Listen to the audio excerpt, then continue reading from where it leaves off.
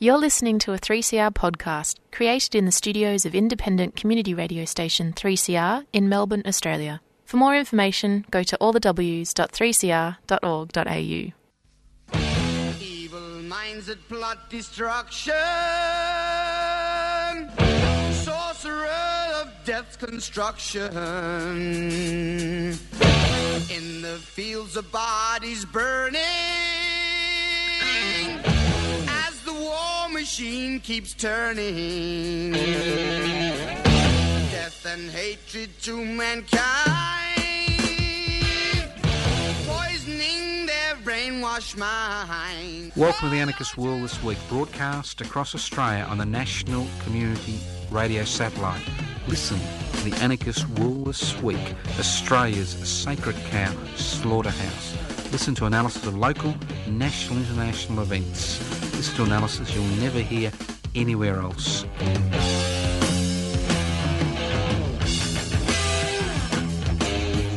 Right, here we are, the Anarchist World This Week. We're back like that dog shit at the bottom of your shoe. You can't really get rid of us. The smell lingers forever.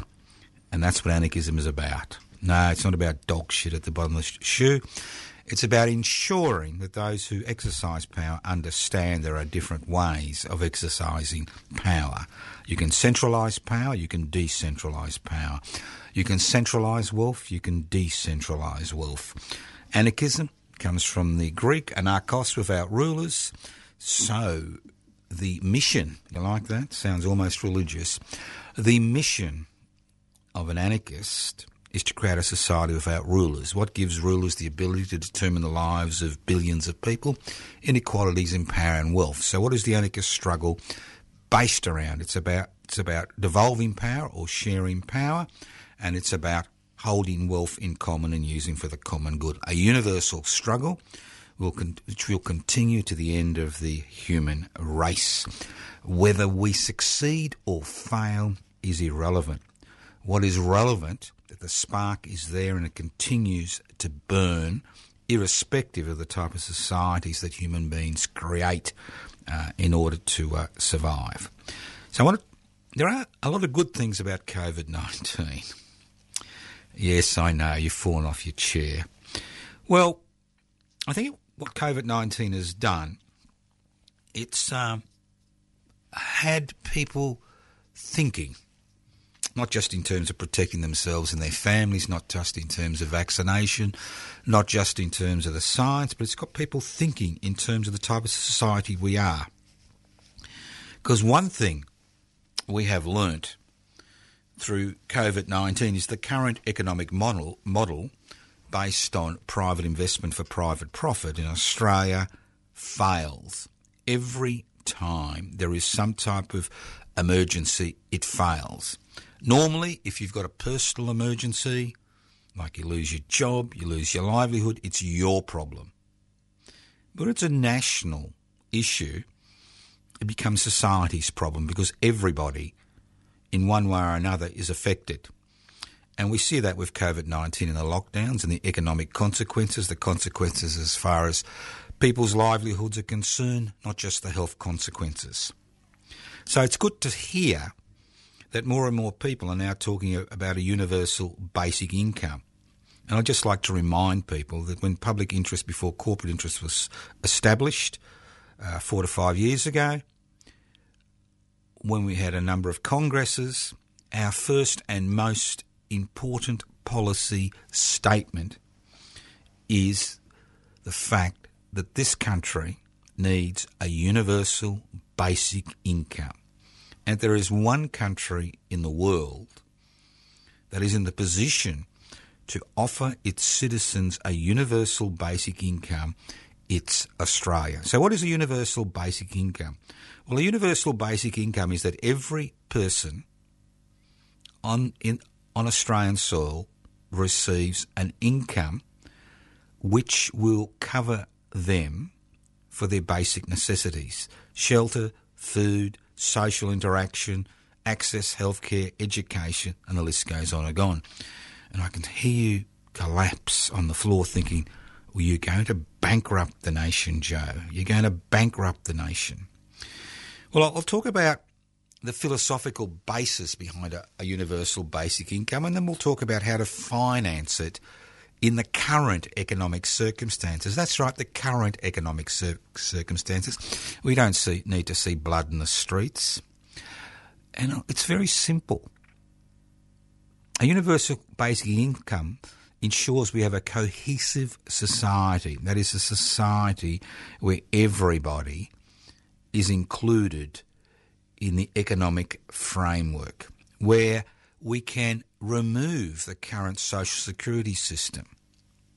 Now, when you say to me, but, if somebody like Gina Rinehart gets a universal basic income and somebody in social security benefit gets a universal basic income, that's not fair. Well, it's very simple. Obviously, everybody receives a universal basic income, but at tax time, if you earn more than that basic universal income on a sliding scale, the more you earn, the less you receive, and the more goes back into the taxation system.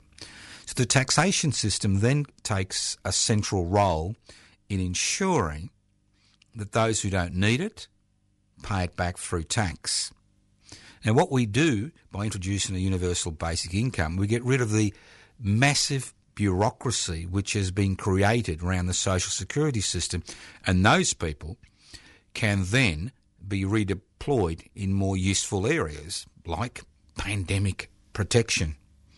At the same time, what it does, it reduces greatly the level of poverty in the community and increases people's ability to utilise the services which are available in this society. So I can hear you say, well, Joe, it all sounds exceptionally wonderful. But how do you fund it? How do you fund it? How do you fund it? Well, you can fund it exceptionally simply, but it takes political will. And it takes organisations like Public Interest Before Corporate Interests and other organisations on the planet to push and ensure that this becomes policy and it becomes legislation.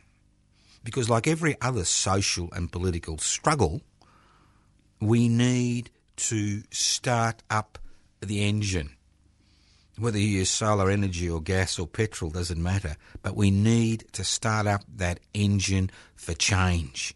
That engine that we need a universal basic income to resolve many of the problems that we have in the society, like over 750,000 children living in poverty in this extraordinarily rich society, to resolve these issues. So how do you fund it? Well, we saw the government go into debt to provide JobKeeper and JobSeeker, and we're seeing a reintroduction of JobKeeper, JobSeeker in a limited extent in the current New South Wales situation as they battle with the COVID-19 pandemic. So how do you fund it? Do you fund it by creating money out of nothing and buying bonds and paying it back at a later date? Do you fund it by the sovereign state actually creating its own currency, and that has its own issues? Or do you fund it by looking at the current economic situation? I belief's nothing. I know that the best way to fund it is by ensuring that the leaners in our society, that's right, the leaners, not the normal people who are called leaners, those at the bottom end of the scale, but those leaners at the top end of the scale that use this country's friendly legislation as far as economics is concerned, and that they start paying a little bit of tax. And I'll tell you one form. One form is a 1% stock market turnover tax. 1%. 1 miserable cent in every dollar every time a stock market transaction occurs. And these days, stock market transactions occur in the virtual world, so it's exceptionally easy for 1% to be siphoned off into government coffers. 1%, 1 cent in every dollar. We could raise anywhere between $60 to $120 billion per year to go towards funding a universal basic income. The second way to fund a universal basic income is to introduce a 1% turnover tax. 1% turnover tax. Every time something is bought, 1% goes into the coffers. Every time a company makes $1, 1% automatically goes into funding a universal basic income.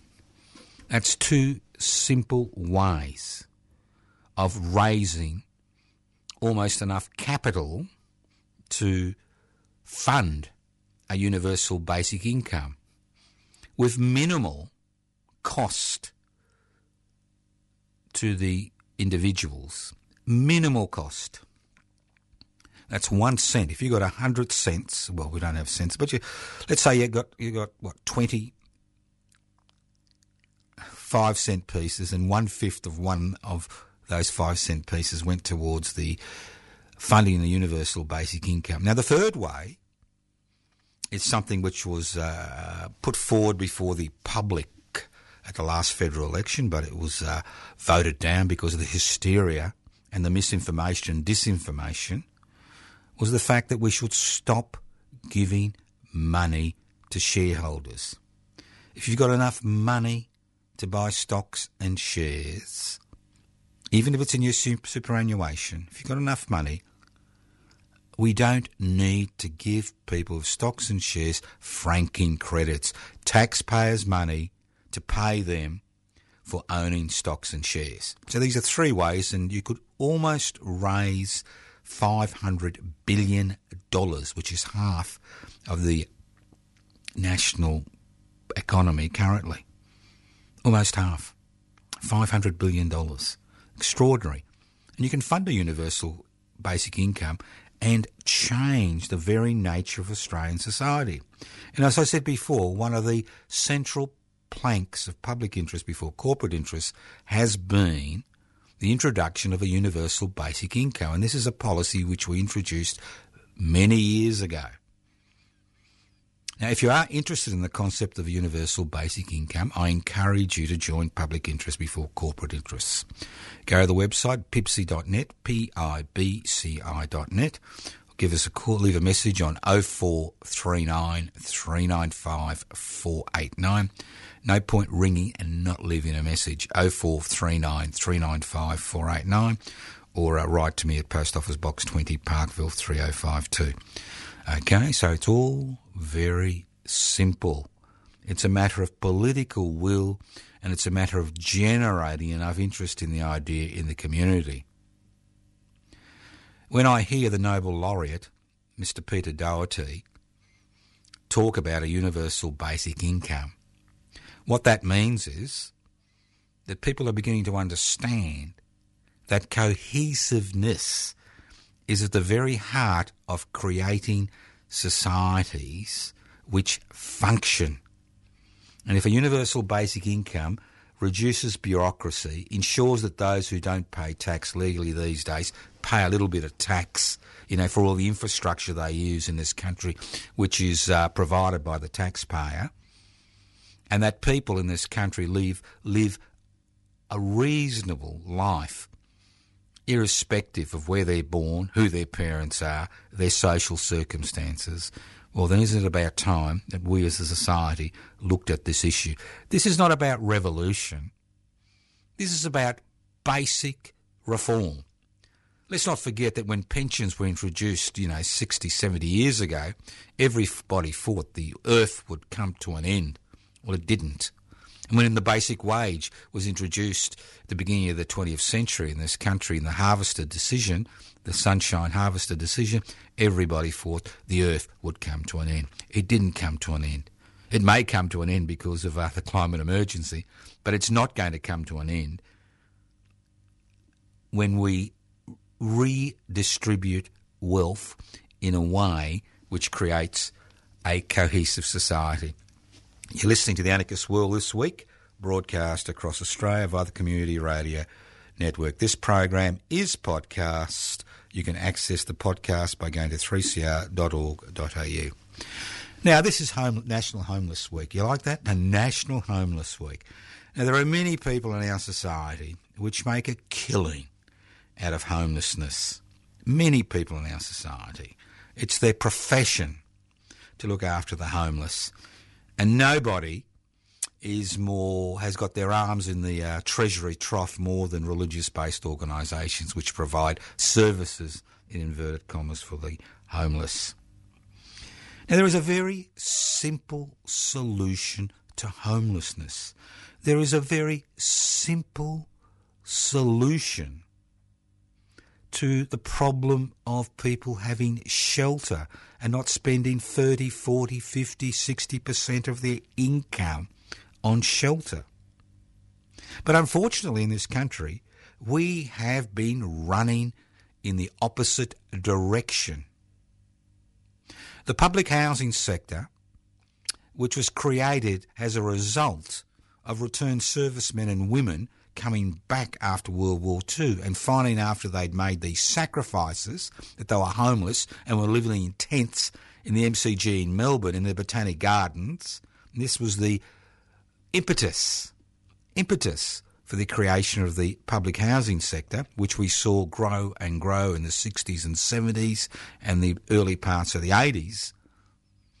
But what we have today is the very political parties and organisations which supported the concept of public housing are now running the other way. And they're talking about privatising public housing. And they're not talking about privatising, and they're not using the privatisation word. They're using words like social housing. And we've seen the Victorian government, be the leader in this gallop towards social housing, community housing, affordable housing. And what do they all have in common? The thing they have in common is they are privately owned, subsidised to a significant degree by state and federal governments, but privately owned, privately managed. The difference between public housing and privately owned housing, whether it's established by religious-based organisations or secular organisations, is the fact that public housing is state-owned, state-managed.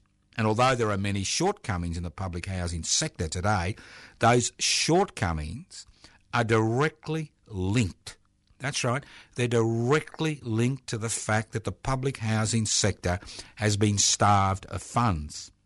To give you an example, in 2018, when we camped on the steps of the Victorian Parliament House for 10 days before the state election on a public housing platform, we saw the state government, concerned about losing some of its inner city seats to the Greens, make a promise of building 1,000 new public housing units and homes. 3 years later, what have they done? They haven't built one new public housing home. They've privatised and knocked down public housing units, turning them into private-public partnerships where 90% of those units belong to the private sector, giving away exceptionally expensive land to the private sector to build some substandard homes. And at the same time, we are seeing money flow into the social housing sector where the state government in Victoria stands up and hind legs and says, look at us, what wonderful people we are. We are going to build another 12,000 social housing homes. So we're going to give 12,000 homes to the private sector. What a load of garbage. Now, public housing has profound economic impact. And it's unfortunate that in the 21st century, in 2021, that everybody thinks that everything that is publicly owned, that is owned by the community, is somehow inferior to what is provided by the private sector. So how do we fund a public housing revival? Very simply, by quarantining stamp duty on housing to provide public housing. In Victoria, the Victorian government will be collecting $6 to $7 billion every year from a tax which is levied on people who buy a home. Very simple. That's called stamp duty on real estate. Now, if that money was quarantined for the public housing sector, you could buy or build, you could spot purchase around the community and the state, or build 100,000 public housing units. 100,000. And obviously there's a long lead time in building. You could spot purchase 100,000 homes around the state. And you could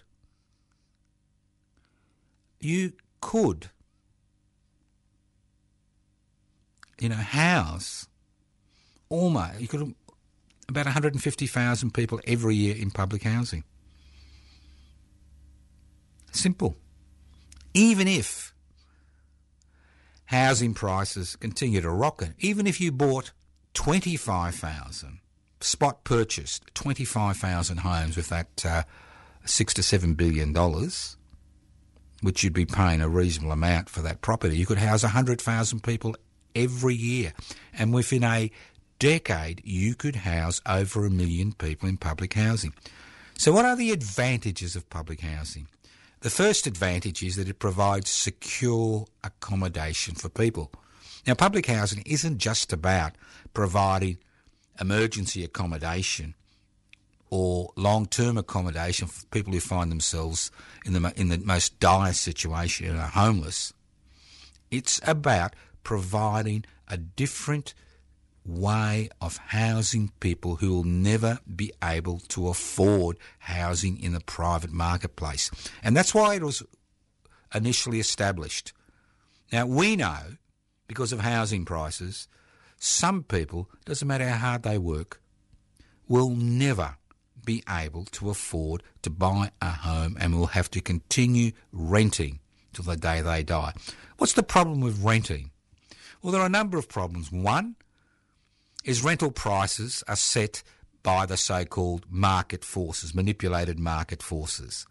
Therefore, people on lower incomes can pay 30, 40, 50, 60% of their income to have a roof over their heads. Secondly, rental property, it's insecure housing.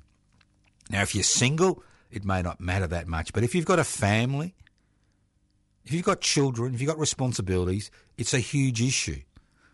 Because if you don't have security of tenure, what that means is that your children will have to move from school to school. They'll have to change their friendship groups. And this will have a profound and long-term impact on outcomes as far as those children are concerned.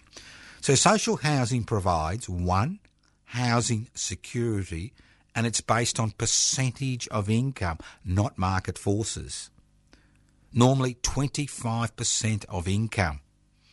So you could have 3 or 4 children you're responsible for, be on a basic wage, be housed in public housing, and only 25% of your income, not 40% or 50%, goes into paying rent. So who does paying rent benefit? Well, obviously, it benefits the investment class, that 8% of Australians who've got disposable income, who invest that disposable income in buying real estate which they rent, for which they get a tax deduction for through negative gearing. That's right. What a wonderful world we live in this country. The more homes you have, the more tax deductions you have. You got no home, you pay an extraordinary amount for rent. So having a strong public housing sector not only provides secure, affordable accommodation if you're concerned about, putting everybody together in huge, units around the place, multi-storey developments. As I said before, spot purchasing, which was a program which was used in Victoria in the 1980s, and I'm familiar with Victoria, provided wonderful public housing for people around the state.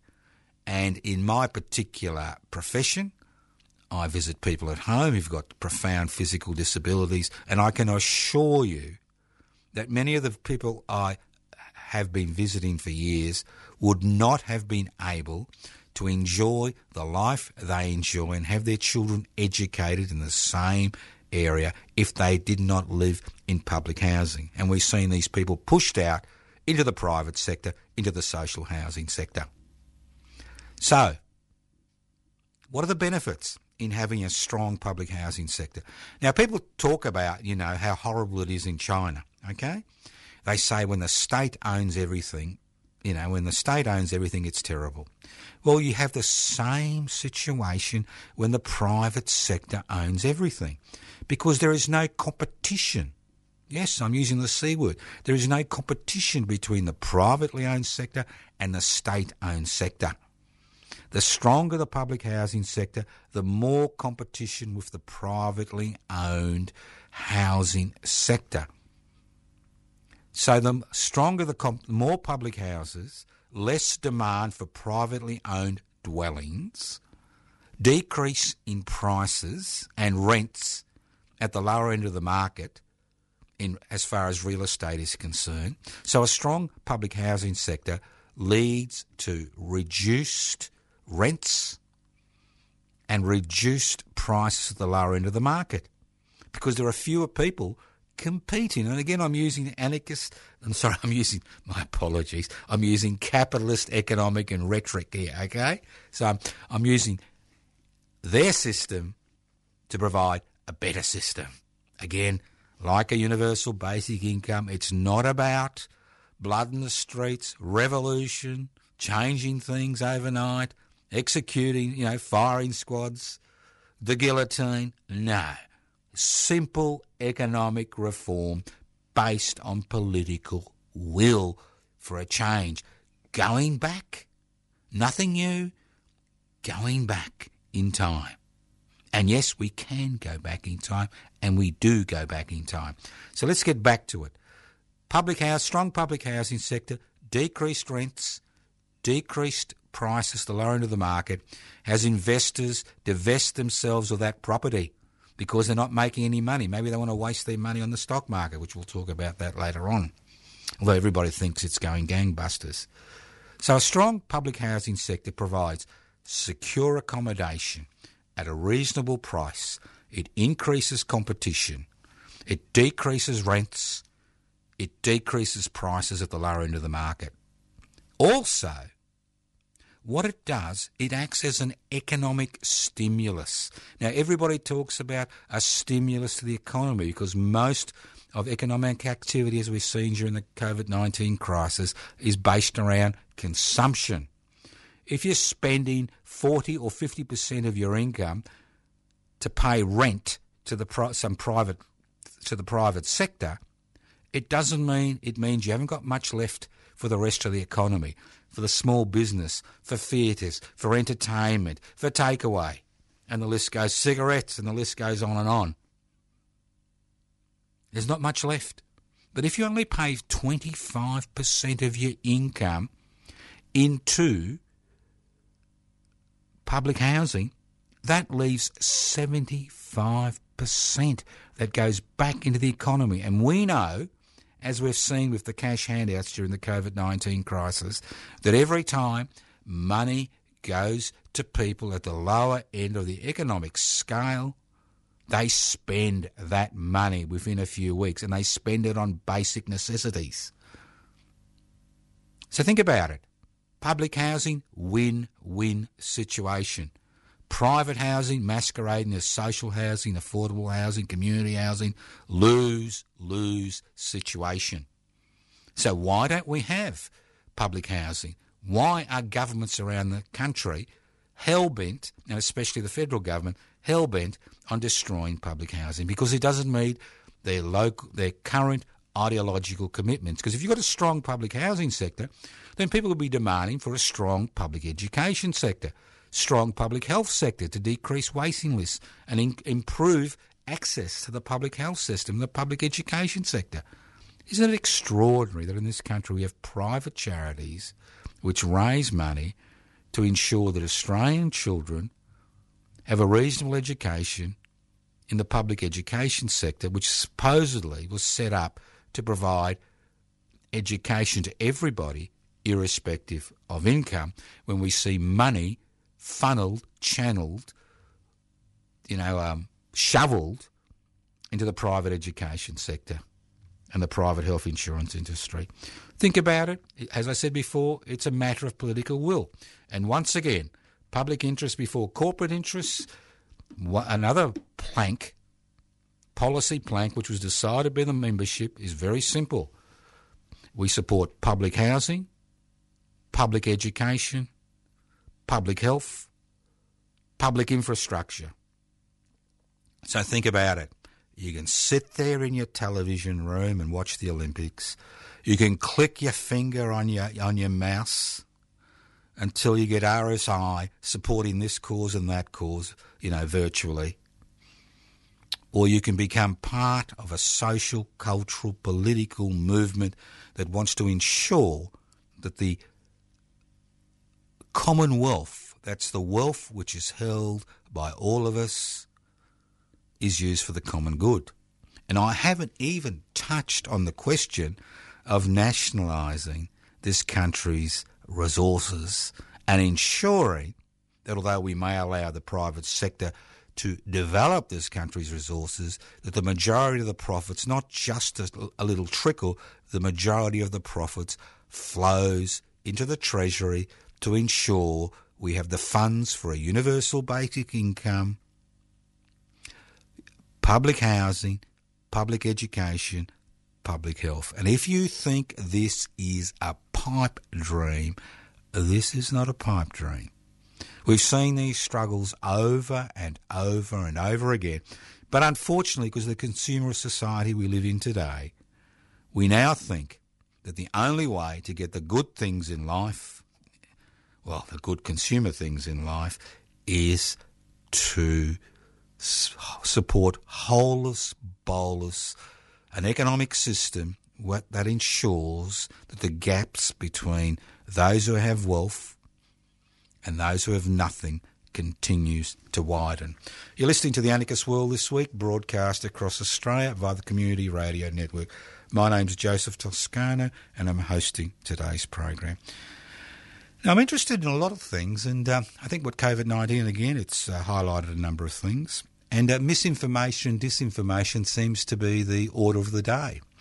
I've been thinking about this for a while, and I'm thinking, why is it that in the 21st century, supposedly educated people who have access to some of the most, have easy access to some of the most interesting research on the planet, continue to be swayed by misinformation and disinformation? We've always had misinformation and disinformation in the world, but normally that misinformation and disinformation has been set in train by the state apparatus or those who exercise power. But now we're seeing the democratisation, you like that? The democratisation of misinformation and disinformation.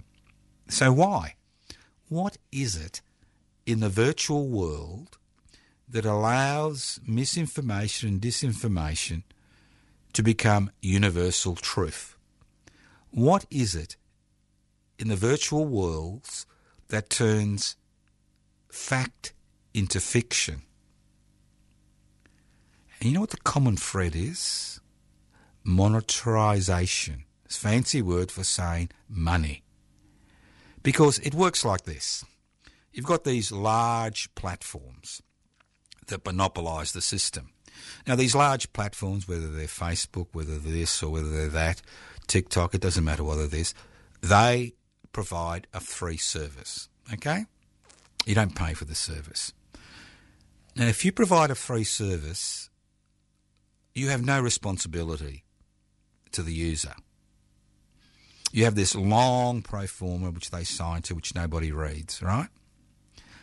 So if you provide this free service, you are gathering information regarding individuals on a massive scale. We're talking about hundreds of millions, if not billions of individuals. You can then put that information together and direct advertising, specific advertising to people. You've all known it. You've gone on the internet looking for a dog, and before you know it, you've got all these advertisements regarding dogs you can buy, okay? A dog groomer, dog groomers you can go to. I mean, that's the way it works. Your information is their lifeblood. Without your information, they're irrelevant. But in order to ensure that that information flow continues into the virtual world, we have the monetization of sites.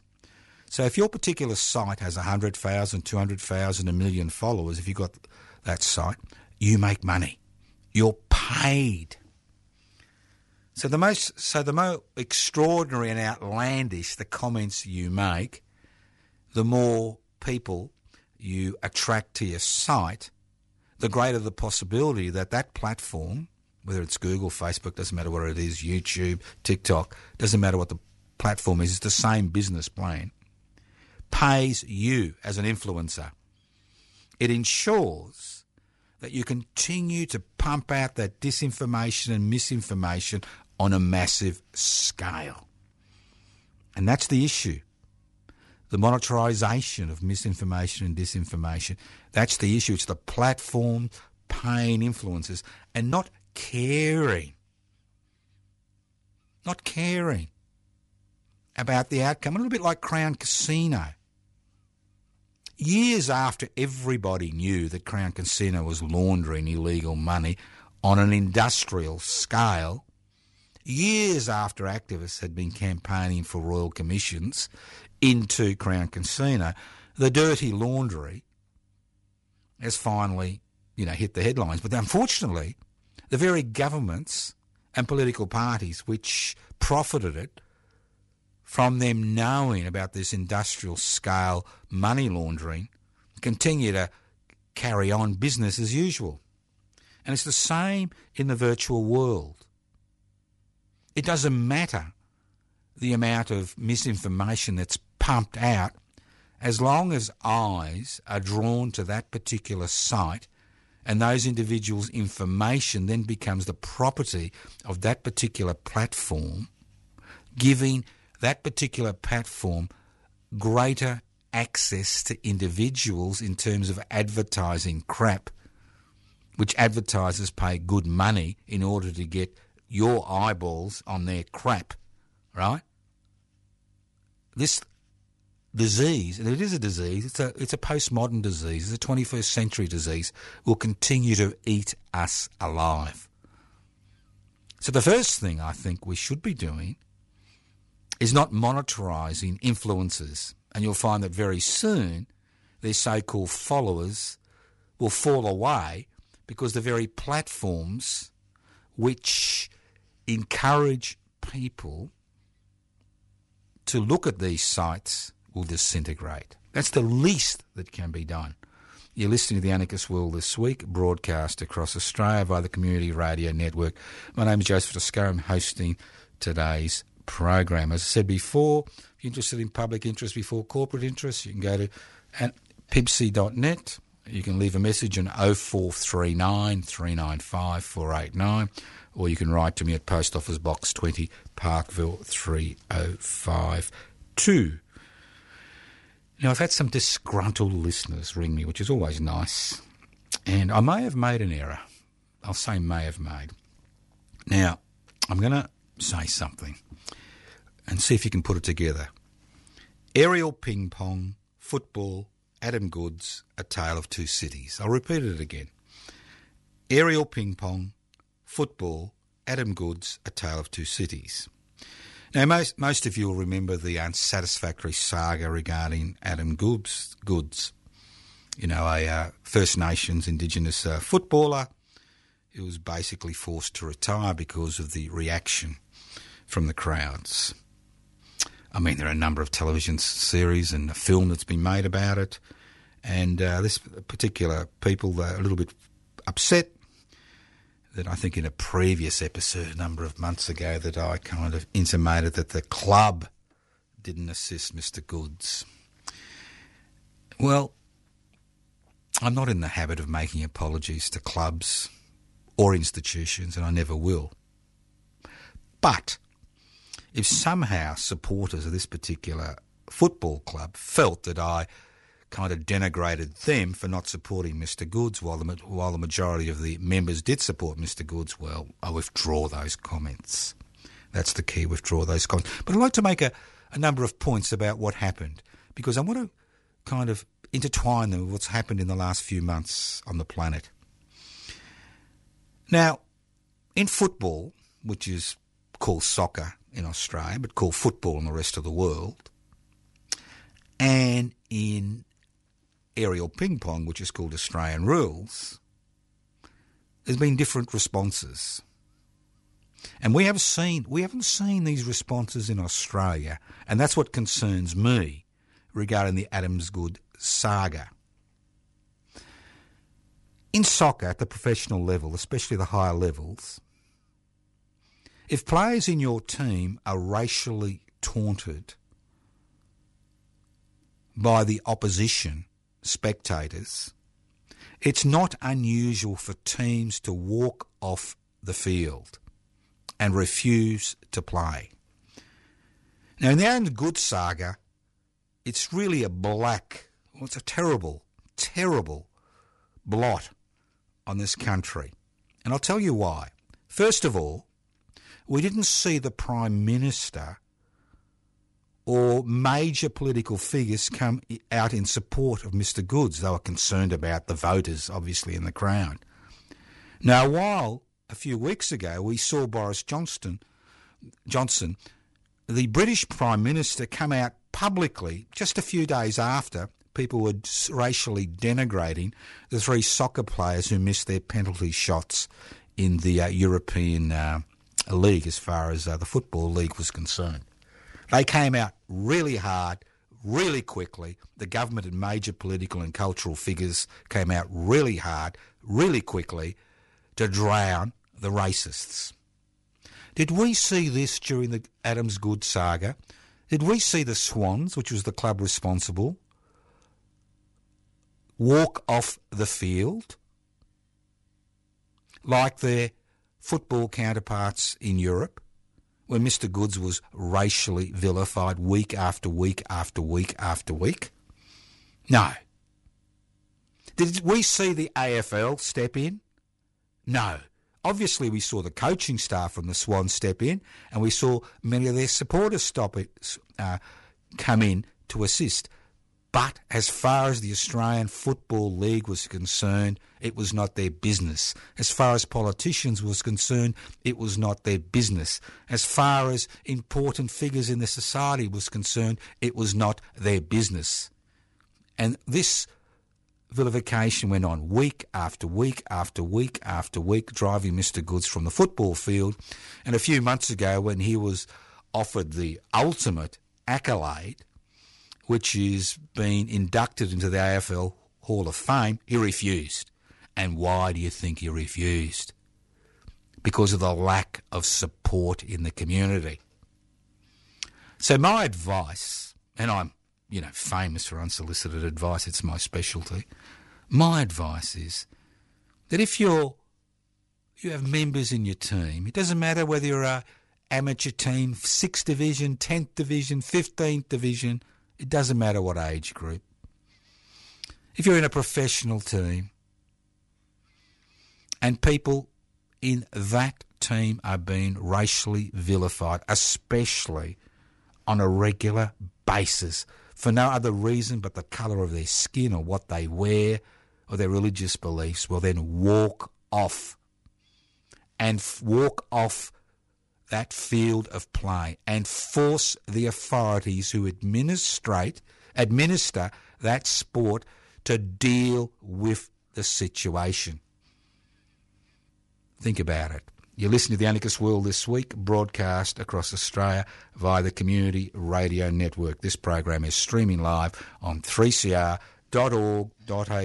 The program is podcast. It may take a day or two to podcast it, but it will be up hopefully within the next 48 hours for you to listen again. Let's move on. Fracking dreaming.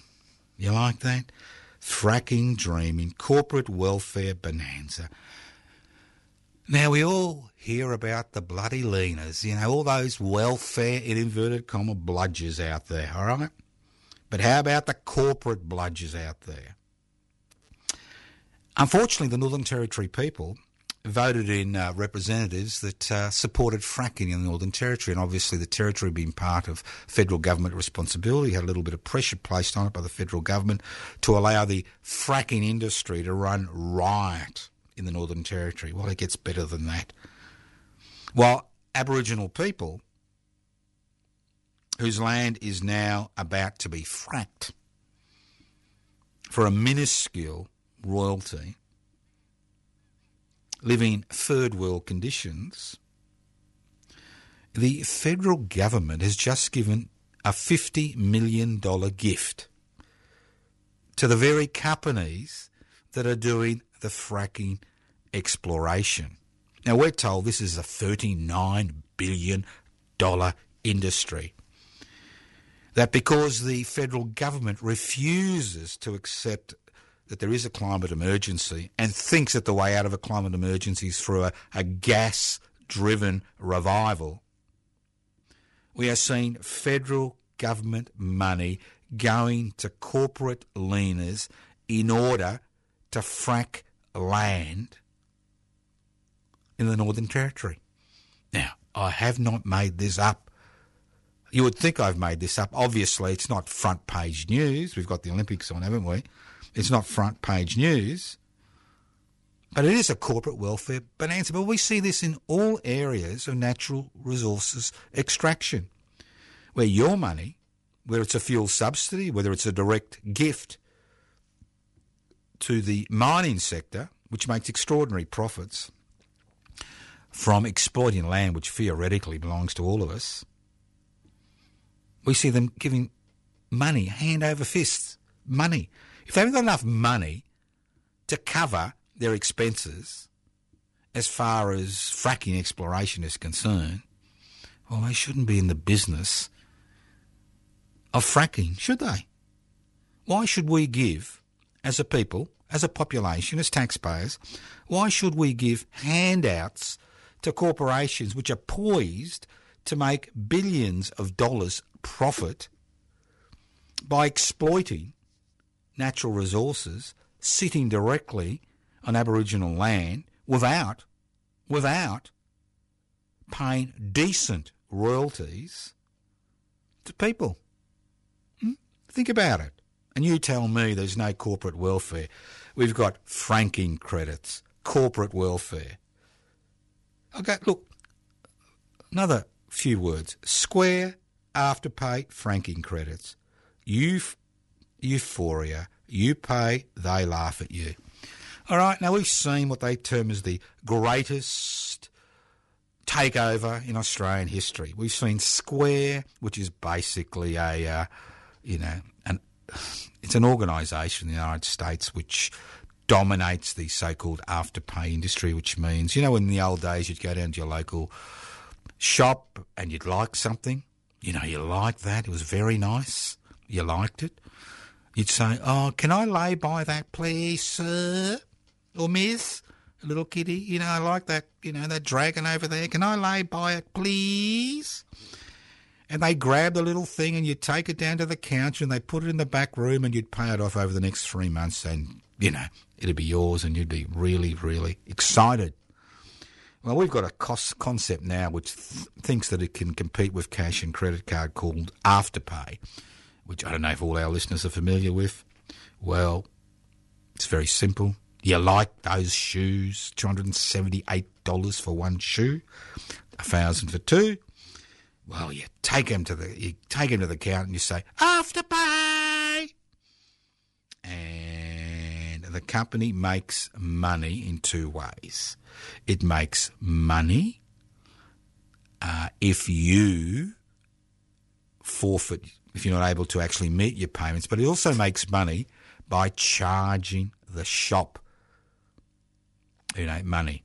Now, this is an inflationary concept because obviously most shops are going to try to recover their loss to Afterpay by increasing prices, and that's why we may have seen an increase in inflation recently. So it has a negative effect on the economy. So that's the model. You like something, you go, the shop accepts Afterpay, which means they get paid by Afterpay, but obviously Afterpay takes a percentage, 10, 20, whatever it is they've agreed with the shop. You get your shit, and then you pay it off, and if you don't pay it off, you pay penalty fees, okay? But guess what? You're paying for it through franking credits. That's right. Because the Afterpay deal was an interesting deal. Because it wasn't a cash deal. It wasn't a $39 billion cash deal. It was a share-for-share deal.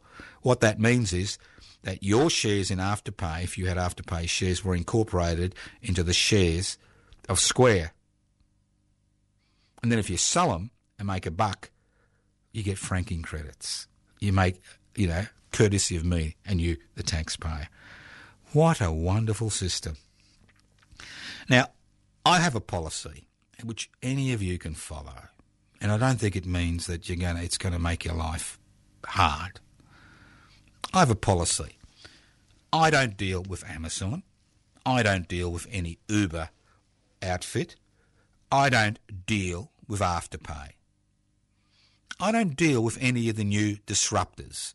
I refuse to give my money to these disruptors who are out there who minimise profits from struggling businesses, especially small businesses,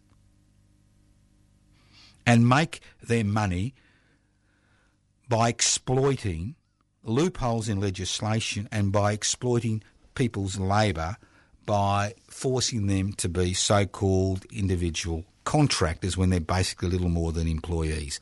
I don't support the system. If it means I've got to go to a takeaway shop to get takeaway, I will go to that takeaway shop to get takeaway. If it means that I need to ring up a hotel or a motel to make a booking for a holiday directly, I will make that call directly. And in the majority of cases, I will receive, that's right, I will receive a 10% discount. Because these organisations prefer to deal with the customer directly than these disruptors.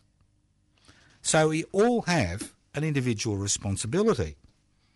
Do you want to keep the virtual gangsters' fingers out of your pockets and your wallet, or do you want to feed that frenzy?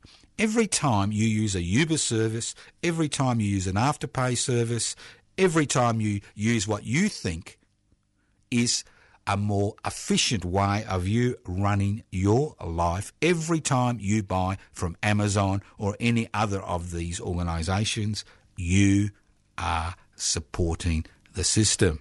You are what lubricates the system. So do what I do and ignore the bastards and get on with your life and keep their little sticky fingers out of your pockets and out of your wallets.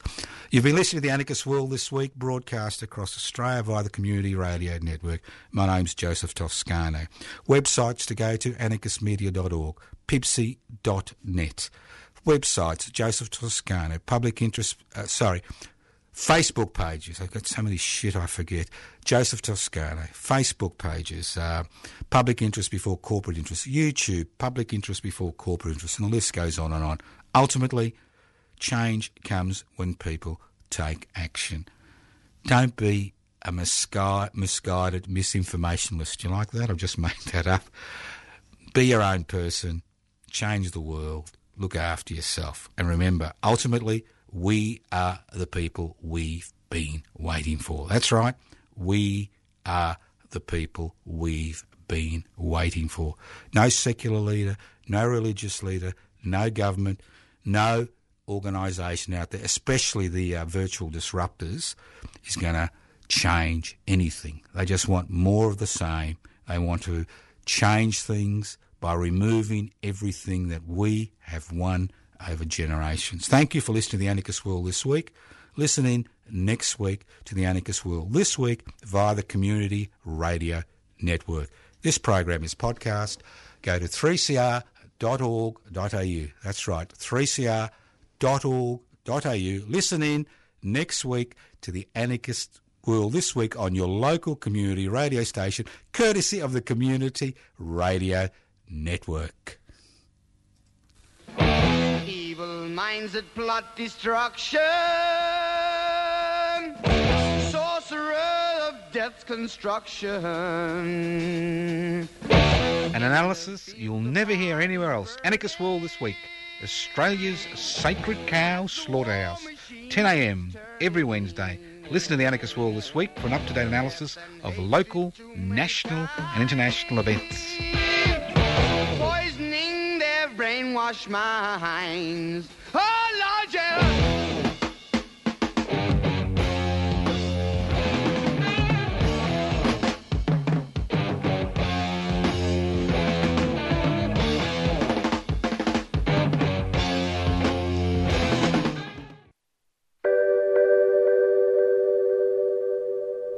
So it's up to us, the people.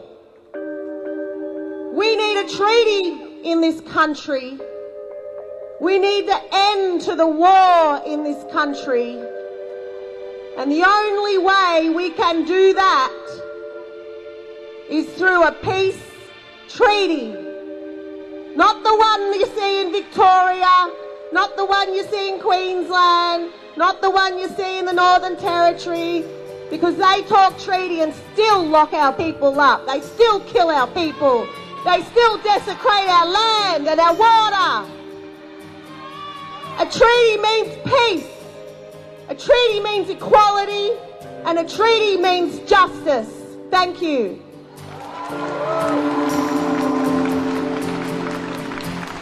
Subscribe to 3CR in 2021. Feed Radical Radio. Subscribe today. Go to 3cr.org.au/subscribe or call the station on 94198377.